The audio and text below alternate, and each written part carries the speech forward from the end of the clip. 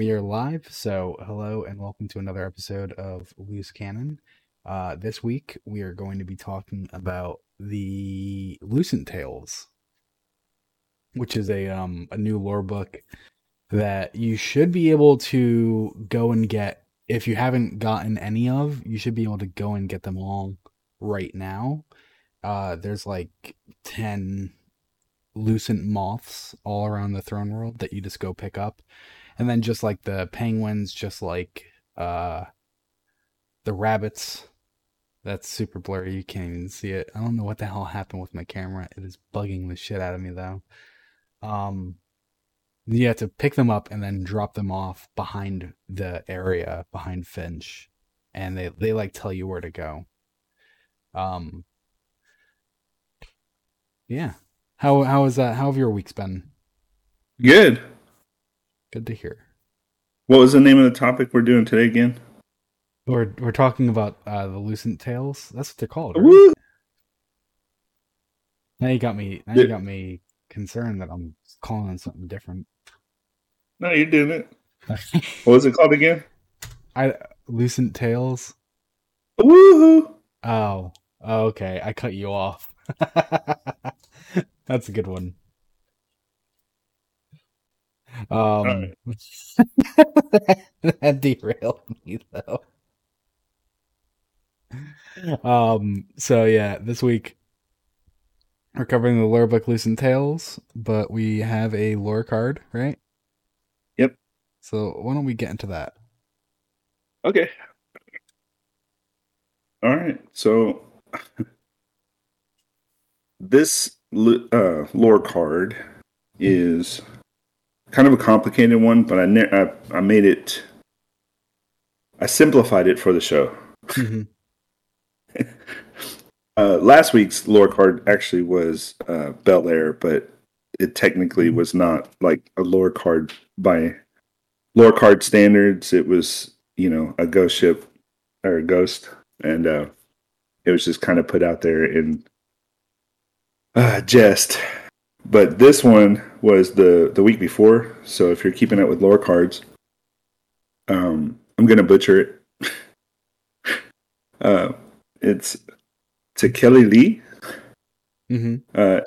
It's a hunter ornament for the Star Eater boots that you get. The exotic hunter boots that I don't think many people use them.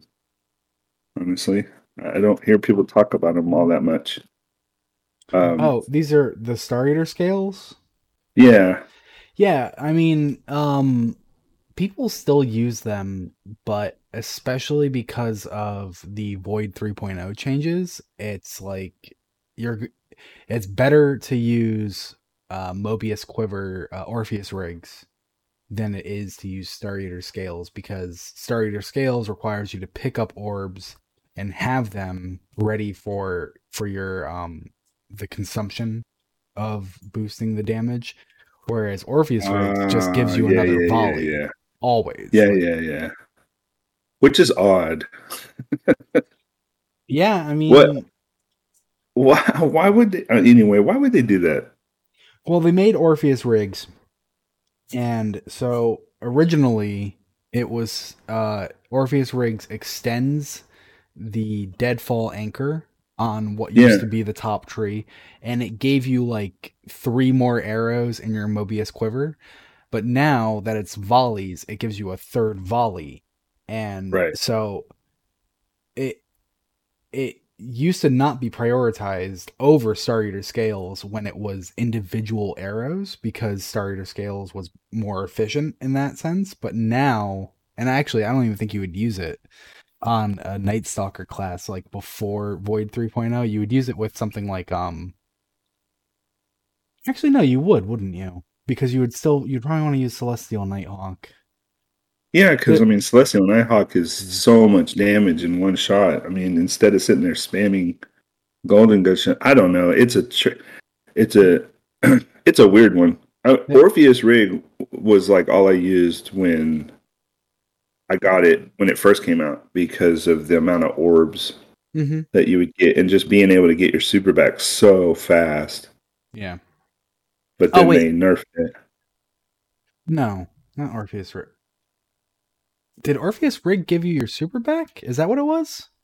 When you would kill, the more kills you got, the more super energy you get back. Oh, And so when you would use Orpheus Rig originally, with all the people that you anchored, if you yeah. killed them all, you would get just a ridiculous amount of orbs, Hmm. so much Hmm. that you would get almost your entire super back, and you'd like have maybe one, and then you could pick up another orb just by getting a double kill, and then you'd have your super again. You could just start over, Hmm. rinse and repeat. So if you were using a gun that dropped orbs and you were using Orpheus Rig, you just pretty much got your super back every time. Yeah. Originally, when it first, but then they nerfed it. You know, So there's a go lot ahead. of overlap like that with exotics where it's like, oh, this one gets you your super back, this one helps you effectively do more damage and stuff like that. And so I've been playing Elden Ring, and they don't have exotics. They have talismans, which are just like add-on things. And for a Yeah. lot of builds, there's like, oh, use this talisman, it gives you plus whatever in all your stats. And I wonder if Bungie would ever go down that path with an exotic Ooh, where it's like no matter gives you what, plus that. yeah, Yeah. no matter what the stats roll on this exotic, you have like a plus 20 intellect, right? Like where it's like, holy Yeah. Yeah. shit, Yeah. Yeah. this exotic covers your intellect stat. It's worth it to just That's not a bad idea because, like for all the exotics that get like glossed over, that don't get used as much, if Mhm. they had more of a like a plus whatever to their not used usability, maybe people would use them more. Like Foe Tracer. Yeah. When was the last time you used that thing? I mean, I didn't even. I liked the look of it, and I used it like in vanilla D2, but that was really it, just for the look of it. And Yeah. thinking about it, maybe that would be a pretty lame exotic, but remember they were talking about like exotic masterworks for armor, like Yeah. having like an Yeah. addition. Like there you go. Like you Sure. your foe tracer, your standard hunter exotics will probably want to be giving you more mobility. Some of them want to be giving you more melee. Some of them want to be giving you more grenades. So that should be an exotic armor masterwork achievement where it's like curated for the exotic. So you take your lucky Right. raspberry. This will give you not plus 20 because that's ridiculous, but this will give you plus 10 discipline. This, no matter what the stats are, you get an extra chunk of 10 discipline. Yeah, I And like the sound of that. same thing Yeah. for That Shinobus. Yeah, You that would know, be great. Yeah. And then like even if you don't particularly enjoy the exotic much, there's more of a usage for that yeah, particular exotic. Like Aeon yeah. whatever. Yeah, I Well, mean I those mean, things are just yeah. all three of you, if all three of you in a fire team use them, it's ridiculously good. But Hmm. like when was the last time people used that? Oh, I mean, again, people started using them again after the change because it made it a little bit more worth it. But Hmm. yeah, not Okay. many people. All right. Well, Back to derailed. the point of this segment. So Star Eater scales when it first came out, I had no idea like what that meant other than because not even the lore card really, I mean, not even the lore really explained the name of Star Eaters other than, the darkness and some entity is out there. And there's this particular individual on a ship just adrift in nothingness that we know about on the Star Eaters scales lore, Hmm. which is it's a good card, but it basically at the end of it, it's like, yeah, it's kind of like this is my story, and that's all it'll ever be because I'm out here just abandoned nothingness. So whatever. That's kind of the feeling I got from the story of it. But I'm glad that this ornament came about because it kind of helps round that out or sand off the edges. Because now I kind of get it. If you look at the to Kelly Lee, I'm pronouncing it wrong, I'm sure. Um, if you look at the ornament, there is visual cues. Um, there is like these merman faces, but then at the top, you can almost make it out. it's a side profile of Cthulhu. And I was like, well, why Cthulhu? Why, what does this have to do with Tekeli Lee? Because everything needs Cthulhu. No matter how they have to Right? shoehorn it in, everything is better Right. with some Cthulhu. Okay, so here we go, right? Here goes the deep dive. So Tekeli Lee is an exclamation of woe and suffering. It means God is angry. Originally, it was from Edgar Allan Poe's The Narrative of A. Gordon Pym. The title of that book is ridiculously long. Like, the title of that book is so long, it does not fit in a Twitter post, which is hilarious. So people just call it The Narrative of A. Gordon Pym. It refers to the omen-like noise a bird in the polar land of Salal makes, some area in Salal. But there's this bird in that polar land that makes this noise, Tekeli Lee. It was later used by H.P. Lovecraft within the Cthulhu mythos. Mm-hmm. So here we go, right? It's important to bring up Edgar Allan Poe because the origin is necessary to understand, like, what the heck Tekeli Lee is from. The Narrative of Arthur Gordon Pym of Nantucket by Edgar Allan Poe. This book was a departure from Poe's previous works and is still used today as a literary lesson. And that's very much true. So if you're a writer, if you're somebody who does, storyboards, all that stuff, part of your lessons and studies and whatever education you went through, this book is a big part of your development because they use it as a literary device to show whatever they're trying to show, like teach you basic, story developments and stuff like that. And we all know Edgar Allan Poe was the deep, dark poet that wrote really creepy-ish kind of dark poems that kind of got you at the core, right? Mm-hmm. But this book is ridiculously long. It has an insane amount of adventures that go on, and it has nothing. It has like no familiarity with what Poe ever did before. And I'm assuming that this was his attempt at becoming a novel story adventure writer or something. I don't know. But at the end of it all, you kind of understand why Poe did this. And so the Arthur Gordon Pym is a character in this book. He's kind of like the Indiana Jones in the character in this book. But the tale is of Arthur Gordon Pym and his many adventures, which also inspired many later day authors. Pym is a stowaway on board a whaleboat, and everything goes horribly wrong. Some of the many scenes are cannibalism, the evil of men, mutiny, death, and disease. It was written as if it was a diary that was handed to Poe at the last few chapters, and the last few chapters are torn out, leaving the reader with no resolution other than to assume Pym Poe's identity. So what does that mean? So basically, the book is all about Arthur Gordon Pym going on these crazy adventures, but Poe presents the book as being a collection of diary tales that was handed to him, almost like Pym gave them to him. Mm-hmm. For him to share with the world, and he made a book out of it, right? But then at the end of the book, you're kind of left to feel like, oh wait, this is Poe. So Poe wrote this book so that people would get involved with the story of Pym, only to discover that Poe and Pym were the same person at the end. And you have no resolution at the end of the book because the last pages are missing. Well, that's fun. Well, what's really messed up is it's almost the biggest rickroll because you have this long, drawn out, ridiculously slow. I wouldn't recommend anybody read this book, by the way.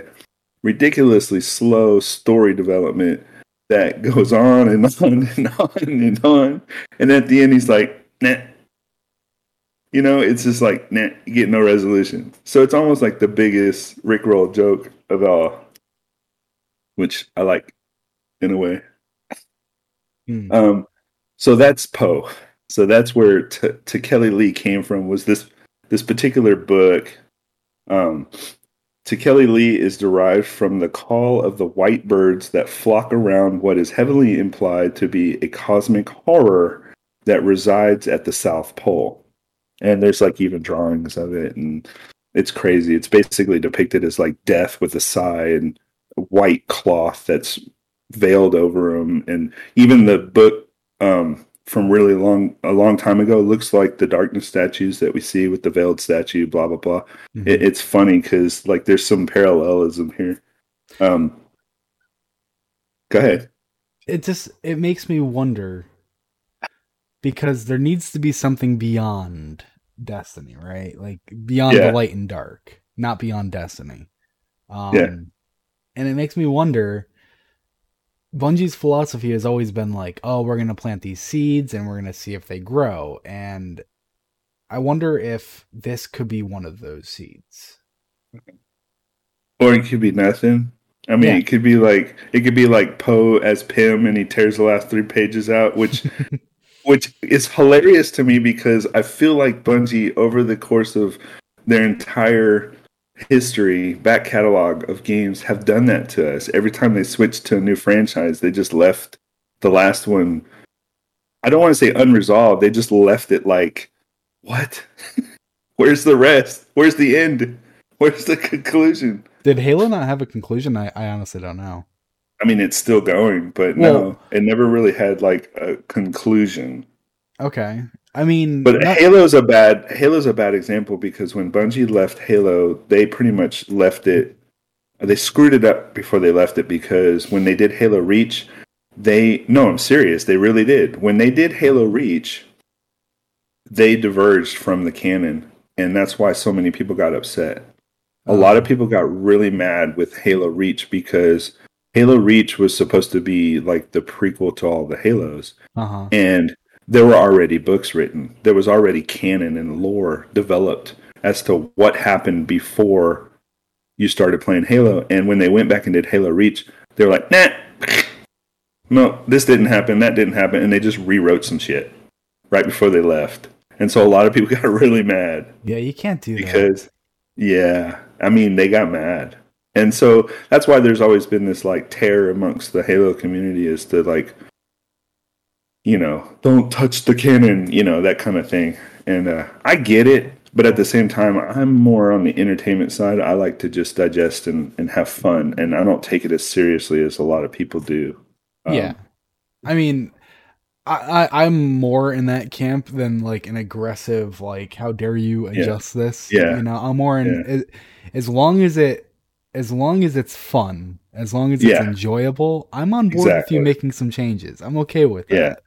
Same here. But with Destiny, we've seen they've learned from a lot of their past mistakes. They've got a backdoor out of every scenario. And so, and it's all perspective now. So they've got like this perfect canon lore architecture. It's like you can't just say like, oh, well, that was just their perspective and they were wrong. You can't fall on that time and time and time again. Sure. You know, like, sure, it wears out. You have that for the occasion.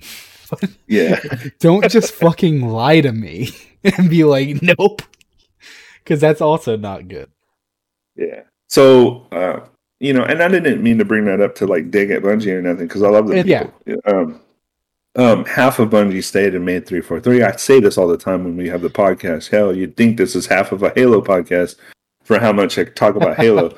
But just to bring it up, because people fail to acknowledge that half of the Bungie people stayed and made 343, and they're still there. And there's a whole bunch of new people at both Bungie and Halo that weren't there. And so all I'm saying is, take it with a grain of salt and stop being so hard on people that are trying to make an entertainment for you. You know, I mean, I get it. Like you read a book and that's how you read it, and then you go see the movie, and the movie sucks. No, no, no, no, no, no, no, no, no, That's no, no, that's no, not no. fun. That's not fun. I get it, but this is not the same. Okay, well, here, let me just ask really quick. Are we through the lore card? Because I'll take it off the screen. No, we're just about to get to the actual part of it, Okay, then but it's quick. I'm not even gonna say what I was gonna say. Let's get Okay, into well, the lore hold it card. to the end. Hold it to the end Yeah. because we're about to talk about H.P. Lovecraft. Oh, here we go. Okay, so H.P. Lovecraft used this as inspiration for his and only true appearance of the Shoggoths. In this story at the Mountains of Madness, a Mhm. mysterious white figure appears at the conclusion of the tale where it is uttered by Shoggoth. A Shoggoth cried, Tekeli Li, in the tongue of the natives that live in Antarctica. Tekeli Li is used as an exclamation of woe and suffering. This led to our popular depictions of and representations of modern day Cthulhu mythos. Shoggoth can morph and take any shape. And this is from the book. It was a terrible, indescribable thing, vaster than any subway train, a shapeless congeries of protoplasmic bubbles, faintly self-luminous and with myriads of temporary eyes, forming and unforming as pustules of greenish light, all over the tunnel, filling front that bore down upon us, crushing the frantic penguins and slithering over the glistening floor that it of its kind had swept so evilly free of all litter. And so that's from H.P. Lovecraft's At the Mountains of Madness. And so people took that whole thing and created Cthulhu out of this. So if you ever wondered where the depictions of the octopus crazy, monster looking thing with all the eyes, this is where it came from. And so Cthulhu mythos is very much this is the origin point. You said that was from the Mountains of Madness. Yeah, At the Mountains of Madness.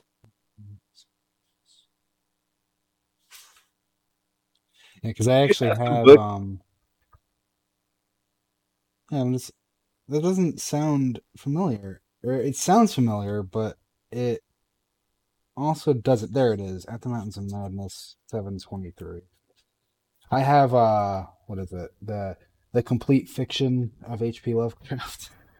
Oh, rad! That's cool. Yeah. And it's one of those Barnes and Noble like hardcover reprint deals where it's like Yeah, it's bound in that like special style and all that nonsense. I mean, like, it's fucking worth it sure. because it's like $25. Yeah, sounds So yeah, cool. I haven't read it in years. I haven't like reread it in years, but I am a big fan of the Lovecraft. Cthulhu mythos. Not Yeah, and a lot Lovecraft of people himself. Fuck are. that guy.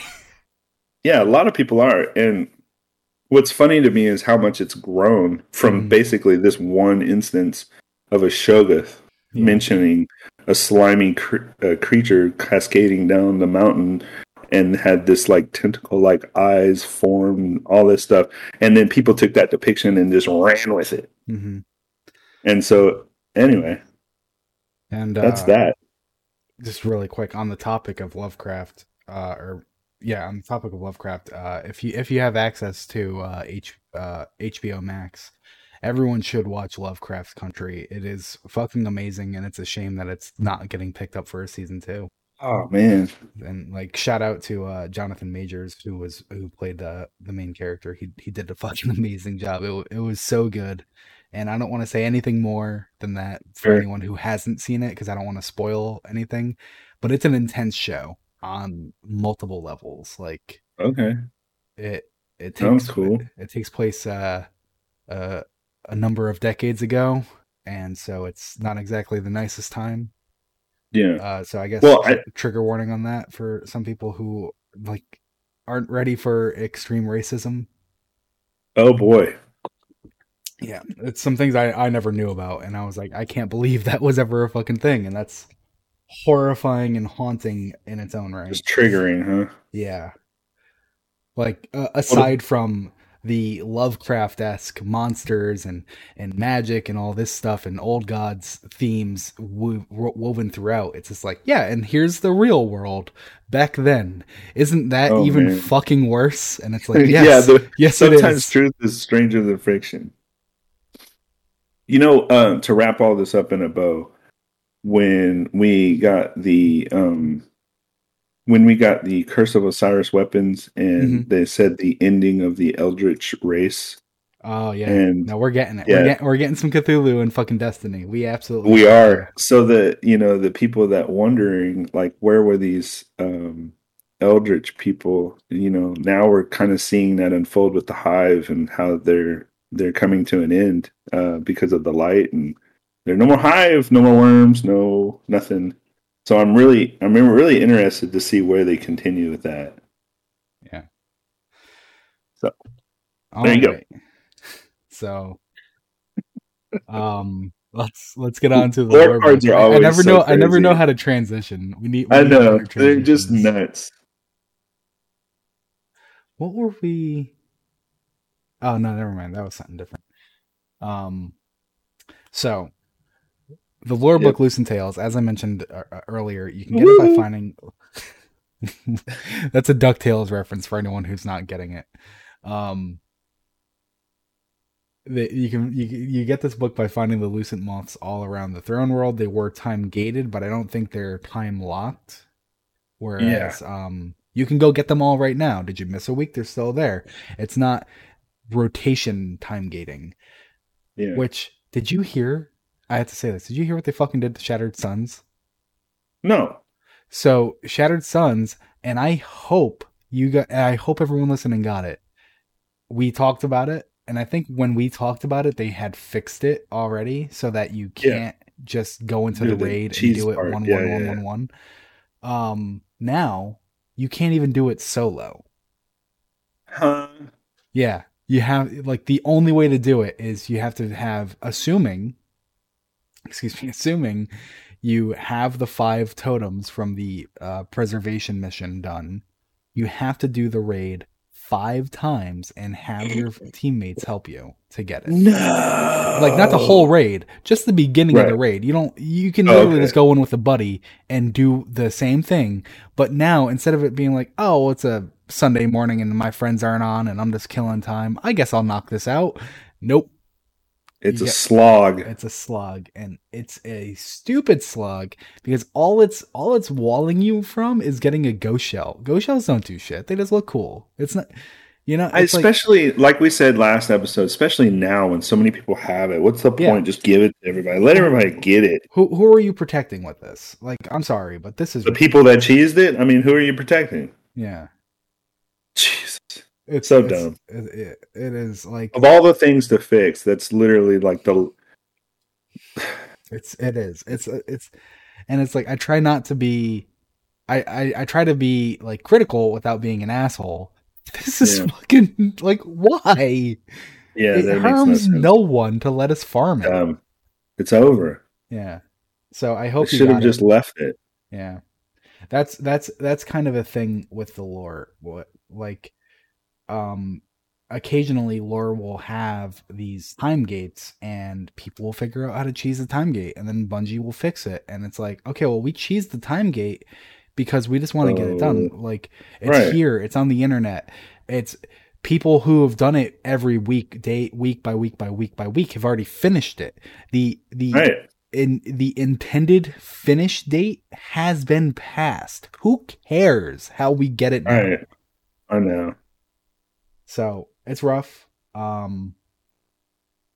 But yeah, this one is not that case. I wish they were all like this. I'm perfectly fine with being like, you get 2 entries a week, and then it's like next week you get 2 entries again. You missed the first week, go get them. They're right there. Week after Yeah. you get 2 entries, or even if it's 1 entry, you get 1 entry of the week. Next week again, and so on. With just real quick with these moth butterfly things, my wife and I just found them all organically without even using any kind of guide or looking for them. Yeah. Just running around, having fun playing the game. My wife is really good about like seeing everything and hearing all the little jingly noises. Uh-huh. Me, I'm in my own world. I don't know what happens. I just tune out or whatever.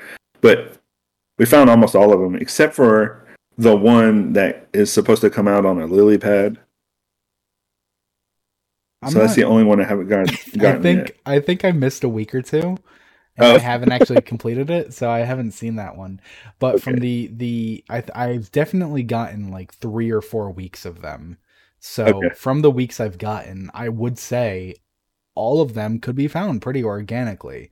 The Yeah. only thing that would stop you from getting them is that you've already gone through that area and explored that area, and then the moth is Yeah. available. And it's like, oh, well, Yeah. if I could have picked it up on my way through the first time, I would have had it. I'm not Would looking have over had it. there Yeah. now.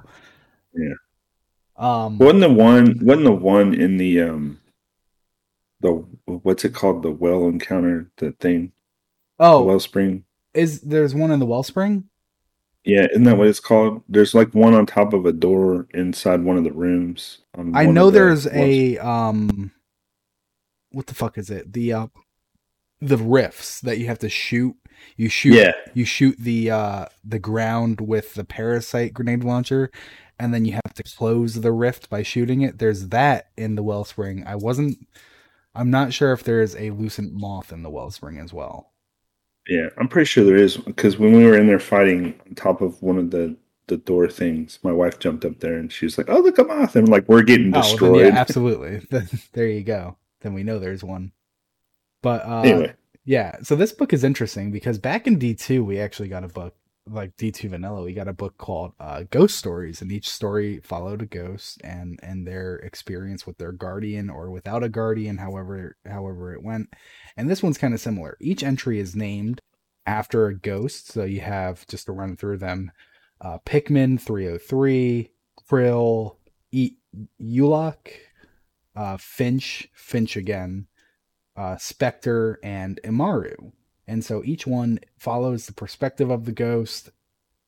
And it starts out with ghosts who are kind of like resentful to humanity, and then it transitions into ghosts who are aligned with the hive, and yeah, obviously Finch, who has his own special yeah, spiel. So it's a really interesting book because it offers an insight to the hive getting the light, and also to why ghosts were even up for that in the first place. Like we've had, I think it's actually in Ghost Stories, there's an entry where a ghost is looking for their guardian, and they scan this pile of rubble, and their guardian's there. Their guardian is under the rubble, and the thing under the rubble is a fallen captain, and they're like, "Oh my oh god." yeah, yeah, yeah. I remember that. They're like horrified at the Yeah, thought of resurrecting this fallen captain, and they're like, "But I have to do it. It's what's yeah, guiding me here." And they resurrect the guardian beneath the fallen captain beneath the yeah. rubble. And so not all ghosts are like that. And so your first one is the first one here is Pikmin, and Pikmin is a bit of a pretentious asshole.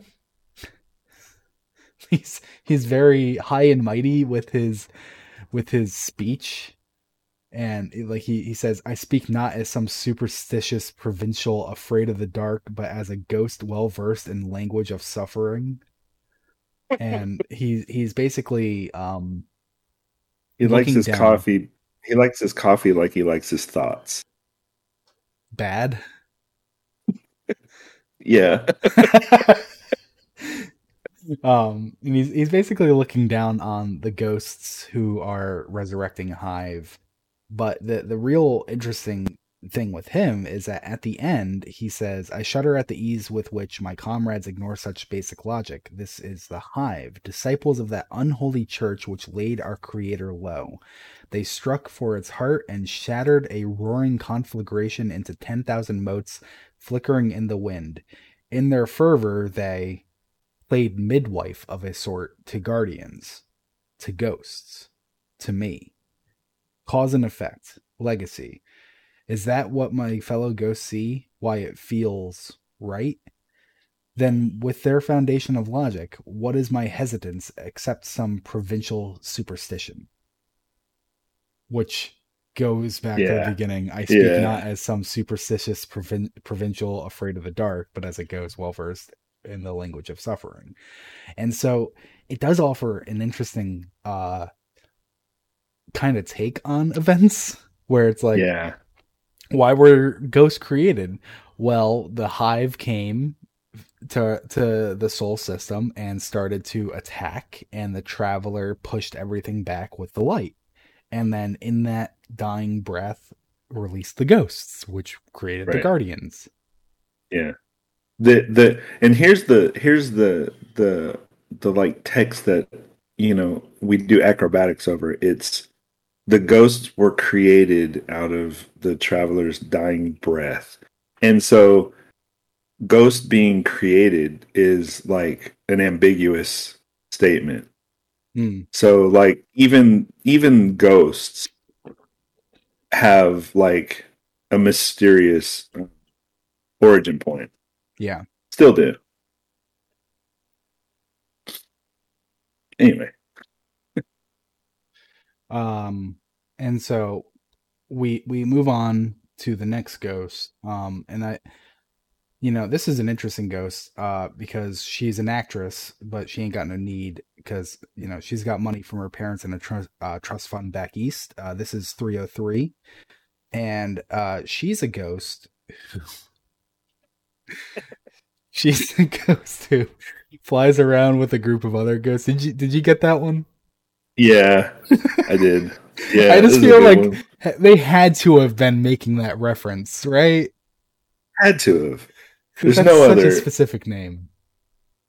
I like when they do stuff like like Yeah. like And then 404. where's another one? There was actually a fucking another one that got me. Was it? Did I mark it? I don't think I marked it.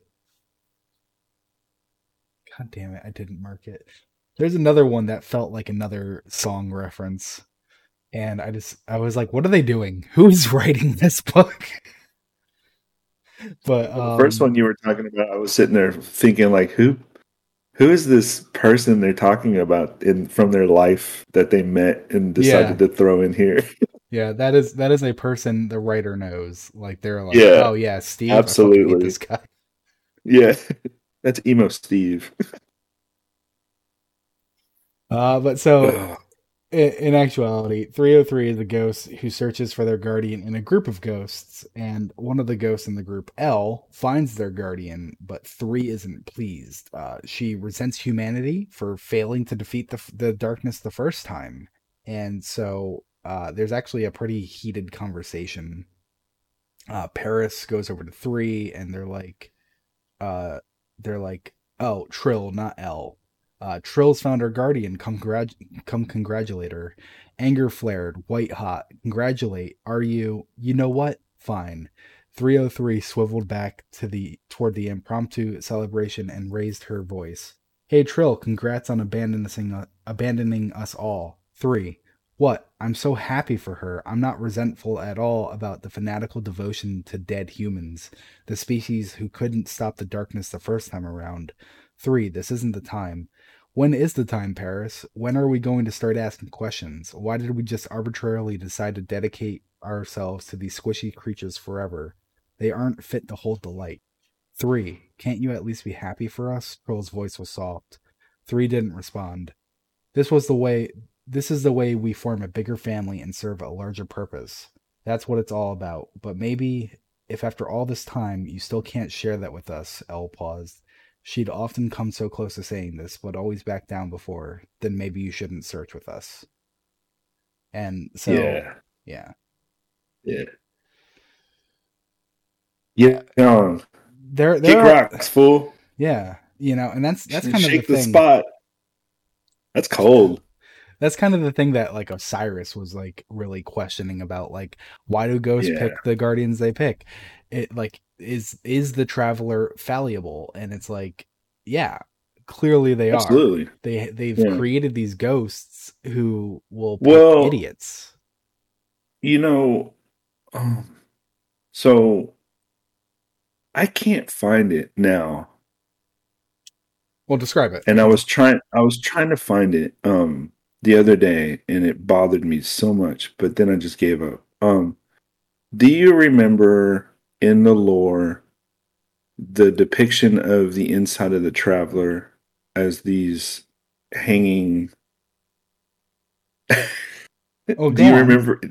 Okay, so there were like these and I'm going to use the wrong words that they used in the lore to describe them, but it was basically talking about what the inside of the Traveler looked like with the floating um what we would assume would have been the ghost entities that were hanging in there, all a part of the collective inside of the Traveler, and it was just describing that warm feeling of being in there, and almost like womb like, but with uh, hanging entities. God dang it, where is it? I do Anyway, not remember hearing or reading that ever. I'm sorry to say so that. now I can't find it, and a lot of times when that comes up in lore or something reminds me of that in lore, I feel like I somehow jumped from one universe to another because now I can't find the damn thing, I think and you might have. I know it existed. I'm I know sorry. I there's don't think it something in the does. lore. There was something in the lore originally back in D1. The only thing I remember about being the inside of the Traveler is that it smells like vanilla, and that was from Yeah, Temple but of the even Law. that you can't find specifically that other I than, can you find got that. The you can one find mask. vanilla. Yeah. Huh? Yeah, I can find Yeah. the mask that says that. Yeah, That's all yeah. there is to find. Right. But why do we think okay, so why do we think the inside of the Traveler smells like vanilla? Well, Because that's what Fenchurch said. yeah, exactly. But this one that you're describing, I've never read. Yeah, I know. I know. This is gonna kill me. I'm sorry, I just never read it. What was the lore with Empyrean Bellicose? It was talking about the Vex, wasn't it? Yeah, Imperium Bellicose was talking about the floating gardens of God damn it, I was really trying to Blah blah remember it blah. without Yeah, having to look it up. Floating because we got that gardens. one after the one that I'm trying to find, Pomona and I can't. Mons. Yeah, Pomona Mons, which Yeah. is the mountainous range on what Yeah. you call it, Venus. Yes, Venus. So Yeah, the technology, this barely understood Golden Age technology, once held aloft the floating gardens of Pomona Mons. Now it's stopping bullets. yeah. And yeah, nothing about Anyway, the Traveler though. I know. I'll find it one day, I hope you do but because it's interesting at least. it kills me every time I hear something that reminds me of that lore I can't find anymore. Yeah, no, I know that feeling because I experienced that too, where I'm like, I know this fucking existed. Yeah, it totally did, and it's not exactly how I described it. Yeah. I'm making peanut butter out of the peanuts. All right. Well, so the next ghost is a ghost named Krill, and they were named that because in their first exchange with their hive knight, they claimed they were as small and useless as the weak pests that the hive evolved from. Which is pretty fucked up. Like this thing revives you. Yeah, You were dead. way to go, jerk. Yeah. Their knight was a I'm not sure actually, I'm not sure if they were a knight. Either way, their hive was named Ubartu Anna, and they were Y- sick. Sorry? Yeah, Oh, okay. They were sick, suffering from growths across their body, and after several biopsies, their ghost uh, made an incision in one of the cysts, and a winged arthropod made mostly of energy came flying out of it.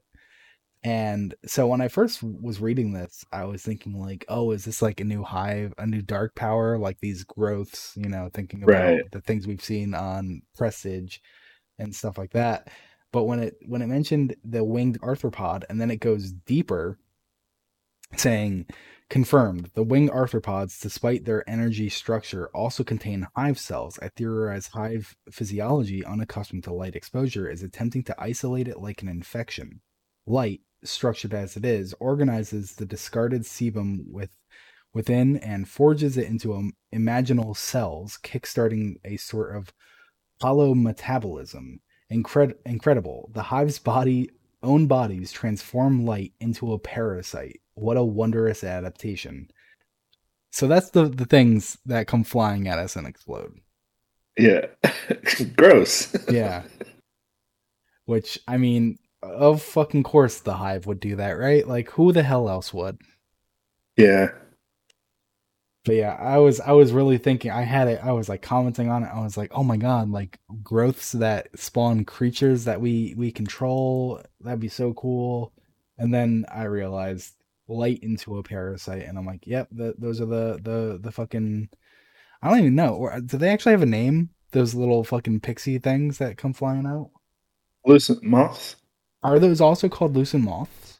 aren't they? I think you're right. Yeah. I hate them. Because there's a bounty to kill them. Oh yeah, yeah, Yeah, yeah, it's yeah, like yeah, kill, yeah. You're kill right. the You're right. lucent You're moth. right. Yeah, I fucking hate those things. They are such a pain in the ass. I love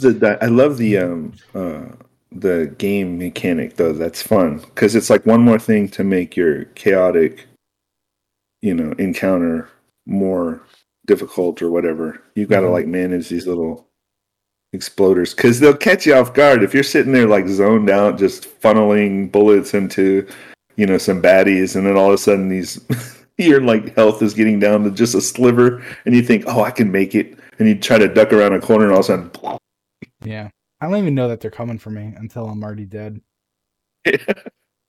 my wife's a Titan, and she like plays exactly like a Titan, and so I'm constantly shooting the moss off her back Mm, around her.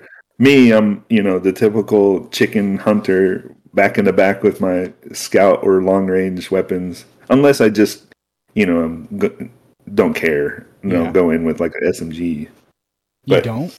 That's how no, you're supposed to be playing. sometimes I just go in and just play like a Titan in a hunter suit. Yeah, But it's because of the invisibility. Because as soon as I'm about to die, I just dodge, run away. that's another hurtful thing. Like I haven't played in a while, but I saw what they did with suppressing glade, and Yeah, it's like why? It's a seasonal yeah. mod. Just let it Like be broken for the season. yeah, oh no. That was the point of seasonal mods, right? Yeah, To be a little broken because it's not going to be forever. And it's like, yeah, right. yeah, cool. It's fun for now. Yeah. Well, Anyway, the next ghost is a ghost named Yulak, who seems to be very fanatical because they're speaking to their hive knight. I'm pretty sure this one's a knight. I don't know. I just think all the hive are fucking knights, I guess. I'm not sure that this one's a knight again. But their name is Luzaku. And yeah, so Luzaku is a hive guardian, hive risen, light bearer, whatever the hell the term is, and they are fighting a regular guardian, and they kill the guardian, and the guardian's ghost comes out and revives the guardian, and then they kill the guardian again, and they grab the ghost. They're holding the ghost in their hand just like we do when we kill a hive ghost. And so the Ulok is telling them crush the ghost, end it, because if you kill it now, you'll be killing the potential enemies that you would face in the future, not just the enemy today. And Ulok hesitates, like curiosity, looking at the ghost, not sure what to do, and the ghost gets free, and Ulok or not Ulok, Luzaku hesitates, and the ghost gets free, and Ulok is mad at them. And so yeah, this entry kind of makes me wonder if it's supposed to be like a mirror to humanity who comes in, sees hive ghosts, and without hesitation, it's like crush. They're just going for it. And like I think it was Savathun who actually even said like, "I'm surprised you were able to be so brutal. Like you just without hesitation, you just killed a ghost." And it's like that is probably one of the few blasphemous things that are seen by the light, right? Like we're yeah, getting farther and farther away from the light with beyond light happening. Um, it's just we're accepting the dark, and it almost feels like that's why the traveler accepted Savathun to receive the light. It took me so long before I finally crushed a ghost. I Him? didn't have to. Yeah, I didn't have Oh, to because your because wife. yeah, she was just crushing them left and right. And I was just like, let me see how far I can go without actually crushing a ghost. I made it for like weeks. But then, the achievement popped up. It was like, you crushed so many ghosts. And I'm like, no, I didn't. Yeah, because I it's didn't like touch any of proximity. them. Yeah. Yeah. I was like, oh, well, that didn't work. And then a ghost we all know and potentially like is Finch. He actually has two entries. And so Finch and several other ghosts felt the pull to Savathun's throne world. Is her throne world called the High Coven? I meant to look it up. Oh, Right? Because Oryx made the I, High War, and she was like, I'm going to make the High Coven. yeah, I think you're right. I didn't ever bother to research that. Yeah, because it's like, I'm pretty sure that's right. And it felt odd to me that we don't call it the Hive Coven. We call it Throne World or whatever. Yeah. Yeah, It's a Hive Coven.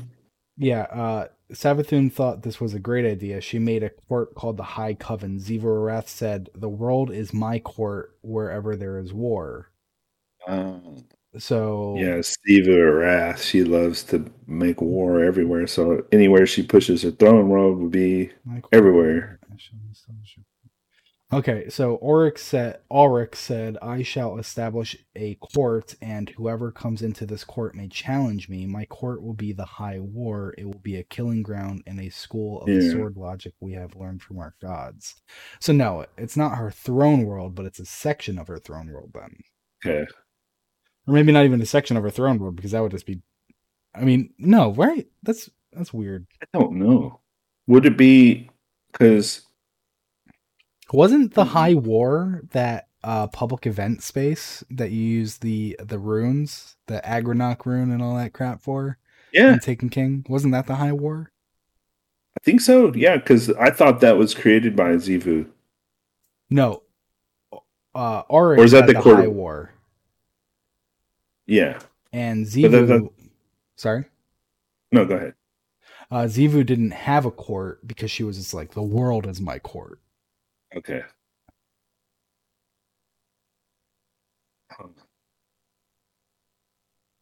Odd. It would be interesting if we fought Savathun in the High Coven and like following that logic, like having a place where people can come challenge her. But either way, so they felt the call to Savathun's throne world, and when they got there, they witnessed the light surging across the place, beating back the darkness, and so that's an impressive thing to see. And then one by one, ghosts started to find Hive and resurrect them. And Finch is the last one, and he finds a knight, and this time it is actually a fucking knight. And he finds his knight, and he knew the knight was his. And he hesitates because he's like, but they're the Hive. Like, we shouldn't be doing this. But all the ghosts around him are just like kind of staring at him like, this is what the traveler wants. Who are you? Who are you to question it? Like, this is what you're here for. And his Right. choice was basically resurrect this Hive Knight or have another Hive Knight kill him. So, Finch decided to resurrect his Hive Knight, and it felt wrong when he did it, but it was too late. And so I shared my light. So I shared my light. Who wouldn't? A couple hundred of your closest friends bearing down on you, and a Hive shredder waiting if you say no. I shared. I reached into him, touched something deep. And what he offered back, it wasn't light or dark. It was cold. It was wrong. And I knew it would fill up whatever empty cracks in me the light left behind. And I chose to make it a part of me. To be half of his whole. Sorry. I chose to share my soul with a monster. And the thing is, you can't be just part monster. Yeah. Why not? I mean, you're either a whole monster or you're not a monster, right? That's I the logic he's guess. saying. Yeah. You I can mean see that the logic. Everything. It's that's the fallible nature of creatures bound by the environment. They often choose one hard example of the other. So it's either black or white. It's never many shades of gray make up the particular survivalist at that particular point in time. It's always got to be my side or your side. Well, I mean, I'm not saying that there isn't like a gray area. I'm just saying in this case, I agree with Finch. Well, you're forced to. Yeah. I mean, you kind of have to, because what's your perspective as like a guardian? Yeah. But sorry for yawning. Finch goes on. He has a second entry. Because now Finch is risen, killed a guardian and then heard ghost, and this is like way too far for Finch. He felt it. He knew it was wrong to resurrect them. He did it anyway, and now they killed a ghost. The guardian's never coming back. The ghost is never coming back. And so he refuses to revive the Hive Knight when they die the next time. And while they're dead, the Knight actually can communicate with the ghost, saying like, bring me back, which is something that we never knew before. That's kind of trippy. Yeah. And so Finch doesn't understand how Savathun was actually seen as worthy for the light, but it's clear the Knight isn't. And Finch plans on finding out how Savathun tricked the Traveler. Like he says things like, maybe it's just the obvious. I mean, the Hive don't accept gifts, they take. Maybe the Traveler was tricked. The end of some long con. The Traveler isn't just some dumb orb ripe for grifting. Gaul found that out the hard way. There's got to be more to it. I have to dig deeper. And if joining you damned me, well, hell, sounds like a good place to start. I'll find out how she did it. And I don't care how much you try to change my mind, you're staying dead. You hear me? You made me a monster, remember? You don't get to cry about it when I act like one. Which is a fucking great line from Finch, just like talking to this Knight, being like, resurrect me. No. Yeah. No, you sit there in your pit of hell. Just sit there. Sit there and watch me help all these guardians come get bounties. And deep sight tier 3. Yeah. I'm working with the light guardians now. And the human guardians now. Oh, by the way, yawning, scientists believe that yawning is connected to your brain overheating. So it's like turning on the air conditioner briefly, because you're inhaling tons of oxygen to help support your overloaded brain. It's not necessarily a fatigue or tiring thing. It has to do with like just mental capacity being overloaded.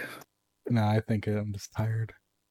Well, it happens when you're tired too, because at the end of the day, it's harder for your body to keep up with, keeping your brain cool, right? Yeah. I mean, it's the beginning of the day. Because you're fatigued. Yeah. So I don't take yawning personally, that's for sure. Yeah. There is an interesting line though, in this, where Finch said, "You were the only one." Let me start from the beginning. I gave you a part of me. I let you make me worse so I can make you better. You were supposed to understand. You were the only one who ever could. So we still have this question of, can a ghost resurrect a second person? And in my opinion, the answer is no, because there are guardians out there who are like heroes, and all these ghosts who don't have guardians, why would they not just go, his ghost died? Yeah, let me pick up that guy and say, yeah. It doesn't make sense to me that a ghost can have a separate guardian. And people love to throw that that Osiris, Pigeon and Phoenix lore book entry at me, where Osiris kills the guardian and then asks the ghost why they chose them, and they ran off, and Segura says he ran off to find another one. And the guardian in question that Osiris killed did not seem to possess any powers of light. So we don't know if they were risen. Could have just been there with him. Yeah. It's like, hey, when you get hurt in fighting because we're using swords, I will heal you, living person. Yeah. How is that? Like, we'll make this living person contract between you and me. And so. And then just see you later. Yeah. And who knows? Maybe the ghost could have risen them. uh, after they were killed by Osiris. You know, what's funny is like Savathun's ghost is out there somewhere. And so we're gonna get to them. But before them, we have Spectre, who is a ghost detective, which is Yeah, funny. this is cool because it goes into the seasonal playing just the fun part about the whole Witch Queen in and Uh-huh. of itself. The armor, the weapons, the lore, the fun running around. It's detective, right? You're a Hmm. detective. You're doing this, that, and the other, and all of the items are named accordingly, and Hmm. even the lore is written as if you're like a cop or a Yeah. detective or you know whatever, an agent out in the field investigating. Yeah. So Spectre, as I said, is a ghost detective, and I'm pretty sure they have a hive. I don't know why they're not using the hive. They mark their days by calling them post lumination day. So it's post lumination day 17. So it's just after 2 weeks of Savathun getting the light. So if she got the light immediately, like if Season of the Lost ended and then Witch Queen began, and we're following real timeline 2 weeks after February 22nd, right? So you take yeah, it March 8th plus 3, March 11th. So on March 11th, basically, is what this is saying at 10:23 a.m. or p.m. because apparently they have fucking time in the throne world as well. That's something interesting. They arrive on the scene. The victim is a thrall, no identity. Cause of death: fractured neck due to blunt force trauma. Traces of light detected. Nabenki interviewed the primary suspect. I prefer talking to their own and don't respond to things, even things that bring them back from the dead. Overheard confession. Suspect is Knight, identified as Uruk Thalen, victim's commander. Reported that when his ghost detected light within the victim, Uruk Thalen executed him for theft, open and shut case. The next day so it is 10 in the morning. The next day at 1:44, because they use 24-hour clocks. Um, yeah, Three more deaths fitting same pattern. Internal artifacts of light. Victims summarily executed, but circumstances raise more questions. Thrall don't partner with ghosts. Should be unable to receive or carry light. Nobenki tasks to investigate suspects in organized smuggling ring, potential human or fallen infiltration. At 2:57 same day, they encounter the thrall, no identification, classified person of interest 7. Tests confirmed traces of light. Benke applied standard hive interrogation techniques, extracted confessions after extended session. Person of interest 7 admitted to stealing light, keeping it in urns, also implicated a superior acolyte. Doesn't add up. uh at 7:12 same day, requested time alone with suspect to establish rapport. Nabenki hesitant, doesn't like being spoken to, unbidden but acquiesces. Person of interest 7 admitted to giving false confession in the end to end visceral hive interrogation. Claimed complete ignorance to the light's origin in its system when asked about unusual activity. Reported that his symbiote feels sated without need for bloodshed or tithing. uh 20 minutes Hmm. 20 minutes after that, consulted Nabenki for context regarding tithing. Apparently, Hive function on a system of energetic kickbacks paid up the ladder, ending with Queen. Would have been useful to know earlier. Suspect this network may be impacted by introduction of light. Nabenki confirmed light exhibits a negative pressure within the system, maybe pushing trace amounts back through it. Have submitted theory to our commander for further investigation. Partner acknowledged me this morning, established eye contact, potential illness. This is the next day at 6:30 in the morning, and then at 7:42. On my recommendation, person of interest 7 executed for perjury, which is the funniest Yeah, fucking line. Like they have a fucking court system in Seventh Throne World. Are you kidding me? yeah. Executed for perjury. Yeah, so I wanted to read that one because this was just like such an interesting style of lore entry. Yeah, Like we've never seen one like this. And it's a really fun one.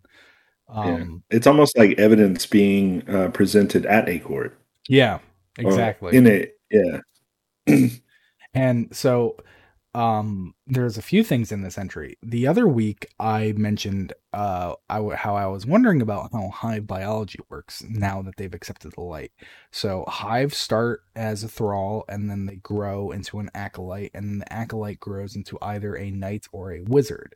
The Yeah. third morph that we know of is the king morph, which obviously no acolyte would be permitted to taking. But now we see, and I also asked if there were any thrall risen. We now see that thrall are just like not allowed to be chosen. There's like a Yeah. blanket ban on thrall, but that still doesn't answer what happens with an acolyte. Are they forever an acolyte, or can they still become a knight? And it's like the reason we don't see a knight using hunter moves is just for the simplicity of it. You know, okay, knights are titans, Sure. they use void. Warlocks are wizards or warlocks, they use arc. Hunters, acolytes are hunters, they use solar. Just keep it simple so people see Yeah. it. They say acolyte, solar, hunter, done. Like they can identify the threat. As opposed to acolyte, well, it could be one of 9 options, and I have no idea which one it's going to be today.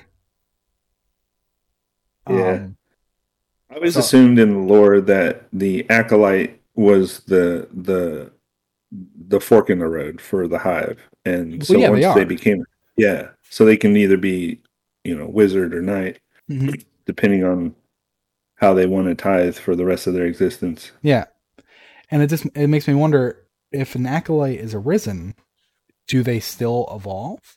Is their evolution now ceased because they have the light? Like Yeah, I I don't guess so. I don't know. It's funny though that like if you're trying to correlate it with guardians, it makes you feel like hunters are just like not making a decision. I wouldn't look into it that deep. I know. It makes you feel like if you're Yeah. trying to do one-to-one comparisons. But the other interesting thing is that the thrall, despite now being a lucent hive, I'd imagine actually. Are the Lucent Hive only the Guardians? I thought the entire brood were Lucent Hive. Yeah, it seems like they're all Lucent Hive because they have the Lucent moths that go Yeah. from one to the other. When you kill one, if you don't shoot them, they'll go to another if there's another nearby and imbue them with light. But so in that case, this thrall still has his worm. It still has the symbiote, but it feels sated without the need of bloodshed or tithing. So Yeah, it's like Savathun no longer has her worm. We took it from her. But yeah, everyone else still has their as worms, their worm. whether Yeah, they're risen or not, it seems. interesting. Yeah. That's one of the things that like that really had me excited with this season. As I started thinking about it deeper, just like how do they work now? Like they Yeah, have the light. Like with humans, we have similar questions. It's like, do they eat? Do they sleep? Do they go to the bathroom? Can they have kids? Do they age? You right. know, like now different questions have to be applied to the hive. Yeah. How do you poop? I mean, do they? Did they Do they in poop? first place? Yeah. Because Or it is it seems. just pretend at this point? I mean, it seems like if they're tithing, right? Is that not Yeah. they're pooping? I guess they're they're pooping poop. out tithe. They're pooping up to Savathun. I mean, we poop orbs. Yeah, that's I true. guess orb poop is everywhere. Motes of light. Remember motes of light? Yeah. Oh God. And that brings us to the last ghost in this entry, Imaru. And so Imaru's this is like a really interesting take because we don't just see Imaru. Obviously, we see Savathun. And Hold on to your butts. so Amaru is like just watching Guardians kill Lucent Hive up from the wellspring overlooking Savathun's throne world. And it says, he huffed and shuddered, trying to remember how to speak as he watched the Guardians' unprovoked assault in their ascendant plane. No better than scorn, he growled. Savathun turned from the honey-sweet music only she could hear and stroked her ghost. Ah, child, loyal as you are, you still only see their actions, not the chains that drag them to inevitability. Just as Hive must test, humans must control. And failing that, attack. You must not take it personally. Attacking the unknown is their nature. We ghosts ain't unknown, Amaru pulled free of her affections. We lived with them, saved them. Now they're ripping through us. Damn ungrateful, if you ask me. Surely you don't believe they're punishing you for disobedience. Aren't they? His voice was dark and hard, and he paused to recenter. Everyone, Fallen, Vex, even Hive. Every last one of them knows not to shoot. You don't shoot the medic. But nobody told these jokers, apparently. Your anger is understandable, the Witch Queen pulled Amaru into her embrace once more, and slowly his shivers of rage calmed. Humans fear death, and you were suckled on their teat. But the Hive know death as the unseen sister. It is she who welcomes you home to rest, and who allows you to egress when you prove able to take it. Amaru stared out into the silence at the distant flashes of battle. Sister or not, it's time we push back. We got anything they got? A ghost killer? The Hive uncovered such weapons long ago, but may have found them distasteful. I suppose we could recover the magics, but surely you and your fellows would see such tactics as an abomination. Amaru turned back to face the flashes of rifle fire on the distant shore. Not anymore. Yeah. So, Savathun. Go on. I was just gonna say, when Amaru speaks, it reminds me of some of the writings John Goff did. Oh yeah, yeah. It's got that western, plains gunslinger vibe to it. Yeah. I mean, I can kind of see that. What I'm more taken aback by is Savathun's take on all this. Like, she's not even mad that we're killing Hive. No, she's like, whatever. Yeah. It's a part of but that's their nature. Like, they kill each other constantly. It's just, it's a part of the whole indoctrination of the darkness, and them saying, what is allowed to survive is whatever is at the end was allowed to survive by sheer brute force, right? It's the brute force of the internet, or the universe. It's the thing that Toland talked about in D1 Grimoire. It's the atoms, and just survival of the cell. And so she just sees it as like, yeah, it's a harsh reality, but it's a necessary. Do you remember? It's cold. Okay, Darkness 3. Okay, so what I think this is kind of implying, and it goes back up to the entry about Yulok and their ghost Luzakul, who did not kill the Guardian's ghost when they had the chance. So I think, and Baxter said he was going to write something about this, but he still fucking hasn't. So now I'm going to have to talk about it here. Just a little bit, though. So in the Ghost Fragment Darkness 3, of course, it says, of course it might be that there was another country with other queens, and in this country they sat down together and made one law and one tower and one army to guard their borders. This is the dream of small minds, a gentle place ringed in spears.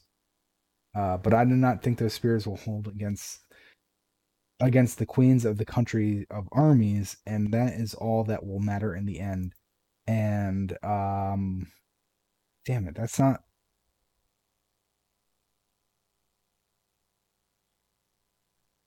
And then Zavala says, the dream of the city, its walls keep it together, its spears, the strikers are what keep it alive. Yeah.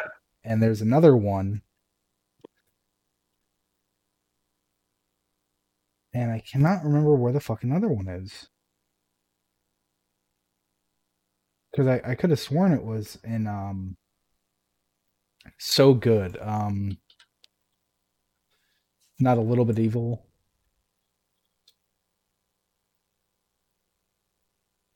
Not a little bit evil. Yeah, that's it. Oh my god, holy shit. A little bit of gray. Everyone else is so good.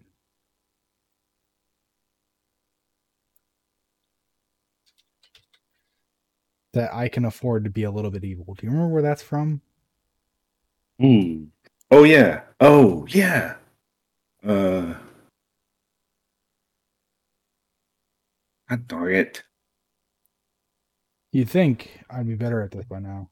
Okay, there it is. There it is. Here we go. It's from the book The Wager, or it's from the book Unveiling. It's the entry The Wager.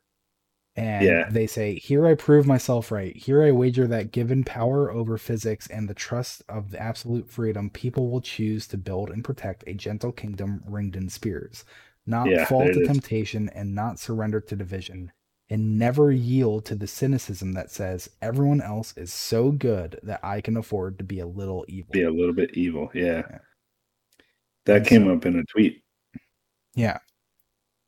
And so, that's the traveler's position on all of this, right? And so Hmm. Toland in Darkness 3 talks about the darkness's position and then ends Yeah. it with the traveler's position saying the traveler can't win.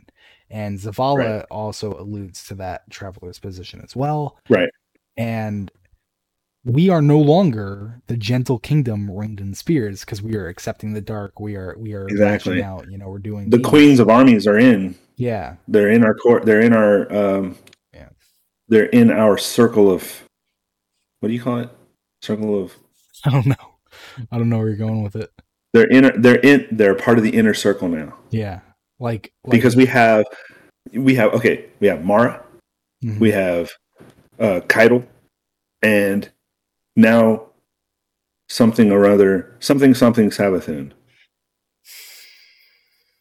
But more specifically, I think that Savathun, like in her plea to the travelers, she was like, "I'm going to build the gentle kingdom ringed in spears, and Yeah, I'm going to be so good that I will not let myself be a little evil." And we're kind of proving her right, and that's what she's holding here. That's the yeah, power that she's going for here. She's looking at Guardians killing her people and being like, "What can you do?" yeah. I just I'm not because going to fall for this. Yeah, yeah. you're And right. Amaru, ironically, is taking the opposite end of that, where it's Yeah, like, yeah, I guess we can be evil, and Amar, but isn't that bad? Like Savathun basically said, I guess we can be evil, but isn't that evil? And Amaru's like, not anymore, and it's like, oh, okay, yeah. Amaru. Wait a minute. Yeah, come on, Maru. So yeah, Yeah, it's kind of like it's just shedding a light on the hypocrisy yeah, of fighting for the light. and I think I really don't think the light is going to win in the end. But I also don't think the darkness is going to win in the end. I think that's kind of where we're heading. Yeah. Where who was it? Was it Ulan Tan that made Yep. Symmetry? Yep. And Long and so I think that's kind of where we're heading. Where we're going to define that neither dark or light is the correct path. Both are the incorrect path, and it's the path in between that is the correct path. Yeah. I think that's Yeah. what the final shape will conclude. Yeah. I think you're right because, it's all about ascension and the Mm-hmm. wrestling between the two different, okay. So I go all the way back to D1 and I think of the yin and yang representations of the light and the dark and how early on in the lore they express to us that the the battle between light and dark is contained within a vessel, right? And so, in order for that vessel to move forward, there has to be that conflict, that churning, that spinning motion of one following the other. Mm-hmm. But the light and dark are not separate entities. They're a part of a greater. And so that greater is if you look at the yin and yang, what is holding it? What is holding it together? And it's that circular vessel that they reside within to move forward. And so there is an old saying, and I'm going to butcher it, but it's a Titan mark, and it's called ultimateless. Mm-hmm. And it's when you are able to ascend your physical realm, when you're able to ascend your body, your vessel, it is very much from the evolution of your mind and your spirit and your body becoming one. And the ability for you to ascend to the heavens is attaining ultimateless. Mm-hmm. And so how do you get there? And it's by being at peace and symmetry within the universe of all of those competing forces that are just churning about. When you can accept and have enough knowledge to rise to the heavens, you become a part of, you don't become a god, you become a part of the God particle or the God being or the ascension into the next realm. And so there are stages of heavens, right? And so for you to ascend this mortal shell and to go on to the next, you have to learn all the lessons. Mm-hmm. And then the only way you're going to get there is with this battle, with this constant, struggle to survive, because that's how you learn. Mm. So the final shape could very much be just, something Ulan Tan said that we just glossed over. He was woke. And I mean, I don't mean to imply that he was exactly right.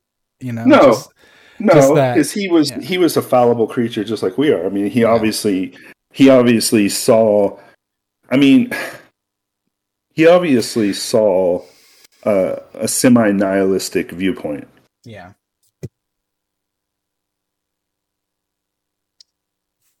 Well, do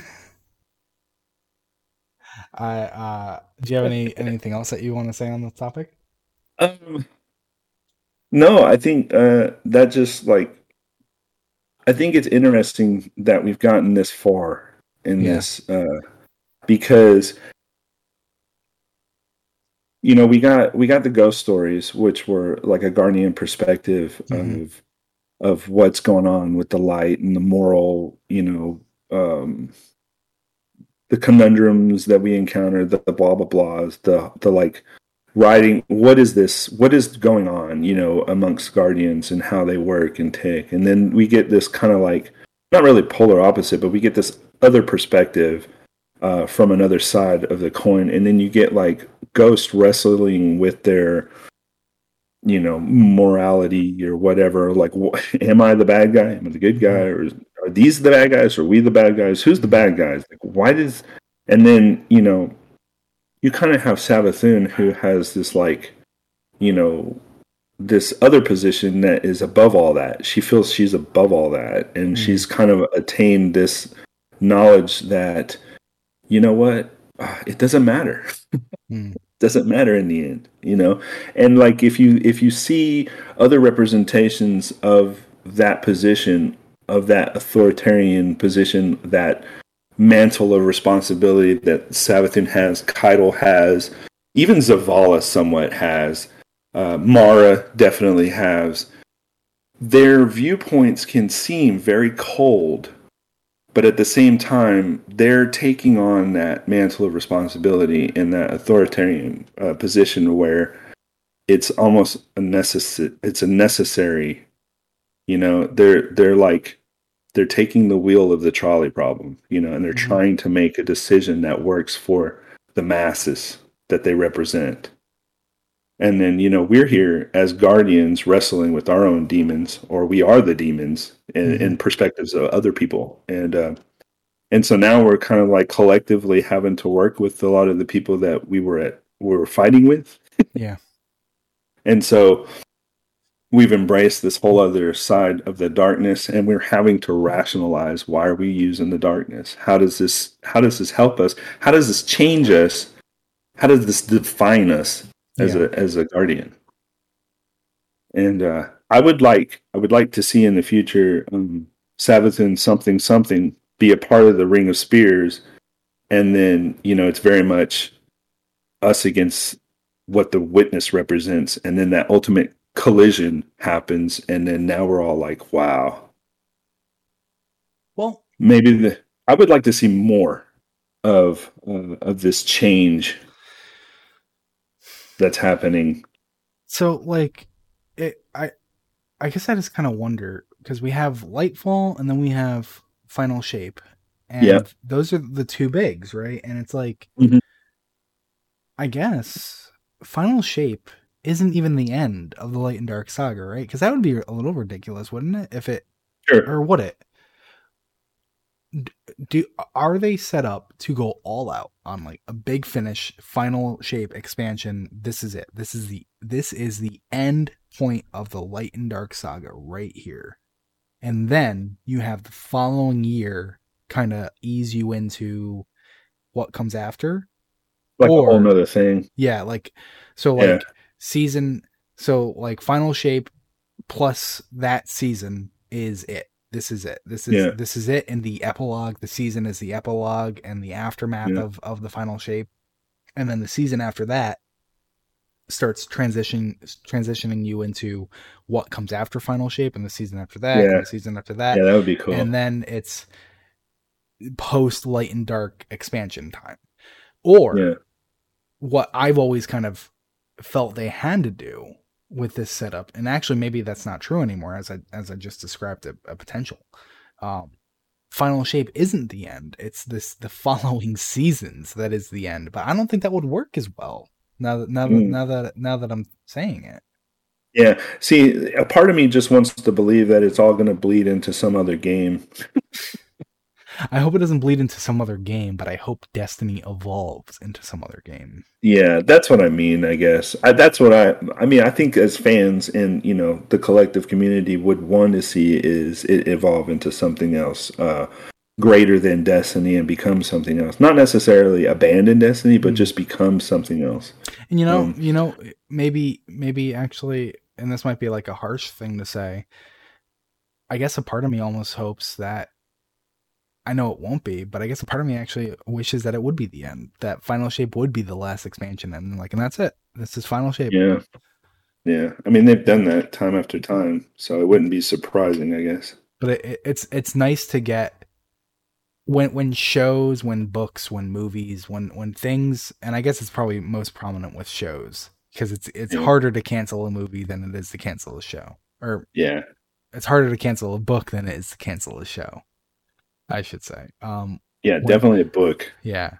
When a show has its end and they're like, this is our end, this is a hard stop, there is not going to be something after this, or maybe there's something after this, but we don't really care about that, we're giving you an end. It's much more satisfying than when a show has like that, like ambiguous, like, oh, and it's kind of just a season finale, and it, or even worse, when it's like, oh, and we're going to have another season. Oh, we're not. That's the absolute worst. Yeah. Like, God damn it. Infinity Train, once again, HBO, if you're listening, and I know that you are, give me more Lovecraft Country and give me more Infinity Train, or go fuck yourself. Because they're amazing. And that's our show. Because they're amazing properties that need conclusions, need better conclusions, not better conclusions, need the conclusions they deserve. And I feel like Destiny continuing beyond Light and Dark kind of enters that muddy water territory where it's like, oh, well, what is going to happen? Like, I'm excited, but I'm also nervous, because it's like, I part of me just wishes it could just be like, and it's over. Yeah, I get the feeling. But yeah, what I was trying to say, we completely derailed. What I was trying to say is, Witch Queen Beyond Light had the big moment, right? Oh, the pyramids are here. We have stasis. Witch Queen has the big moment. Savathun has the light. Oh, what's happening? Lightfall. What's its big moment? Final Shape. If it is the end, that's its big moment. But Lightfall is Yeah. this big question mark, right? Like, what the Yeah. fuck is Lightfall going to do? But yeah, super excited for the future of Destiny, as we always end our show saying. Next week, our next show will be on the 24th of April. There are several books left to read. Acts of Mercy, Quintessence, Minimus, 9, and Martian Missives. So we have plenty to pick from. If you want a specific book, at us at Loose Cannon Show, you can get it same as the Twitter, or same as the show here on Twitter at Loose Cannon Show. If you came in late, you can find it on YouTube. It'll be uploaded shortly. If you don't want to watch, you just want to listen, it'll be posted everywhere podcasts are, even shorter than YouTube because YouTube takes forever to upload. Bye. Okay. Yep. Bye, Oh, everybody. well, bye.